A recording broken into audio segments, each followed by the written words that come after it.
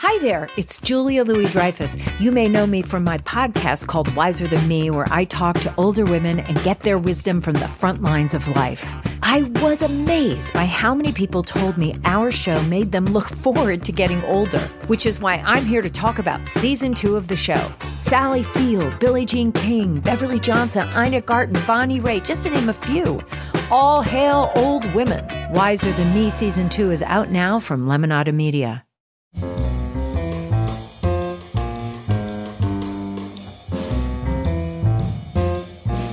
This is Merriam-Webster's Word of the Day for Thursday, April 17th. Brought to you by Merriam-Webster's Collegiate Dictionary, 11th edition. Available from your favorite bookstore or online at www.merriam-webster.com. The word of the day for April 17th is démarche, spelled D-E-M-A-R-C-H-E. The first E in démarche is usually spelled with an acute accent rising to the right above the letter. Démarche is a noun that means a course of action, a maneuver, or a diplomatic or political initiative or maneuver. It can also mean a petition or protest presented through diplomatic channels, as in this sentence.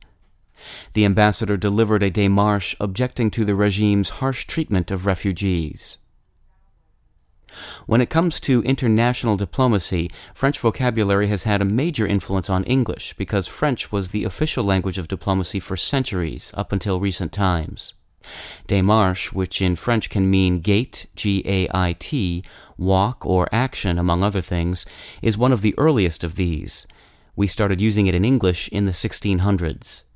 It was first used generally in the sense of a maneuver, and before long it developed a specific use in the world of diplomacy. Some of the other diplomacy-related words we've borrowed from French include attaché, chargé d'affaires, communiqué, détente, and agrément, which is a word used in diplomatic parlance for approval of a diplomatic representative. English has also taken the words diplomacy and diplomat from French. With your word of the day for Thursday, April 17th, I'm Peter Sokolowski. For more information, visit Merriam-Webster online at www.merriam-webster.com.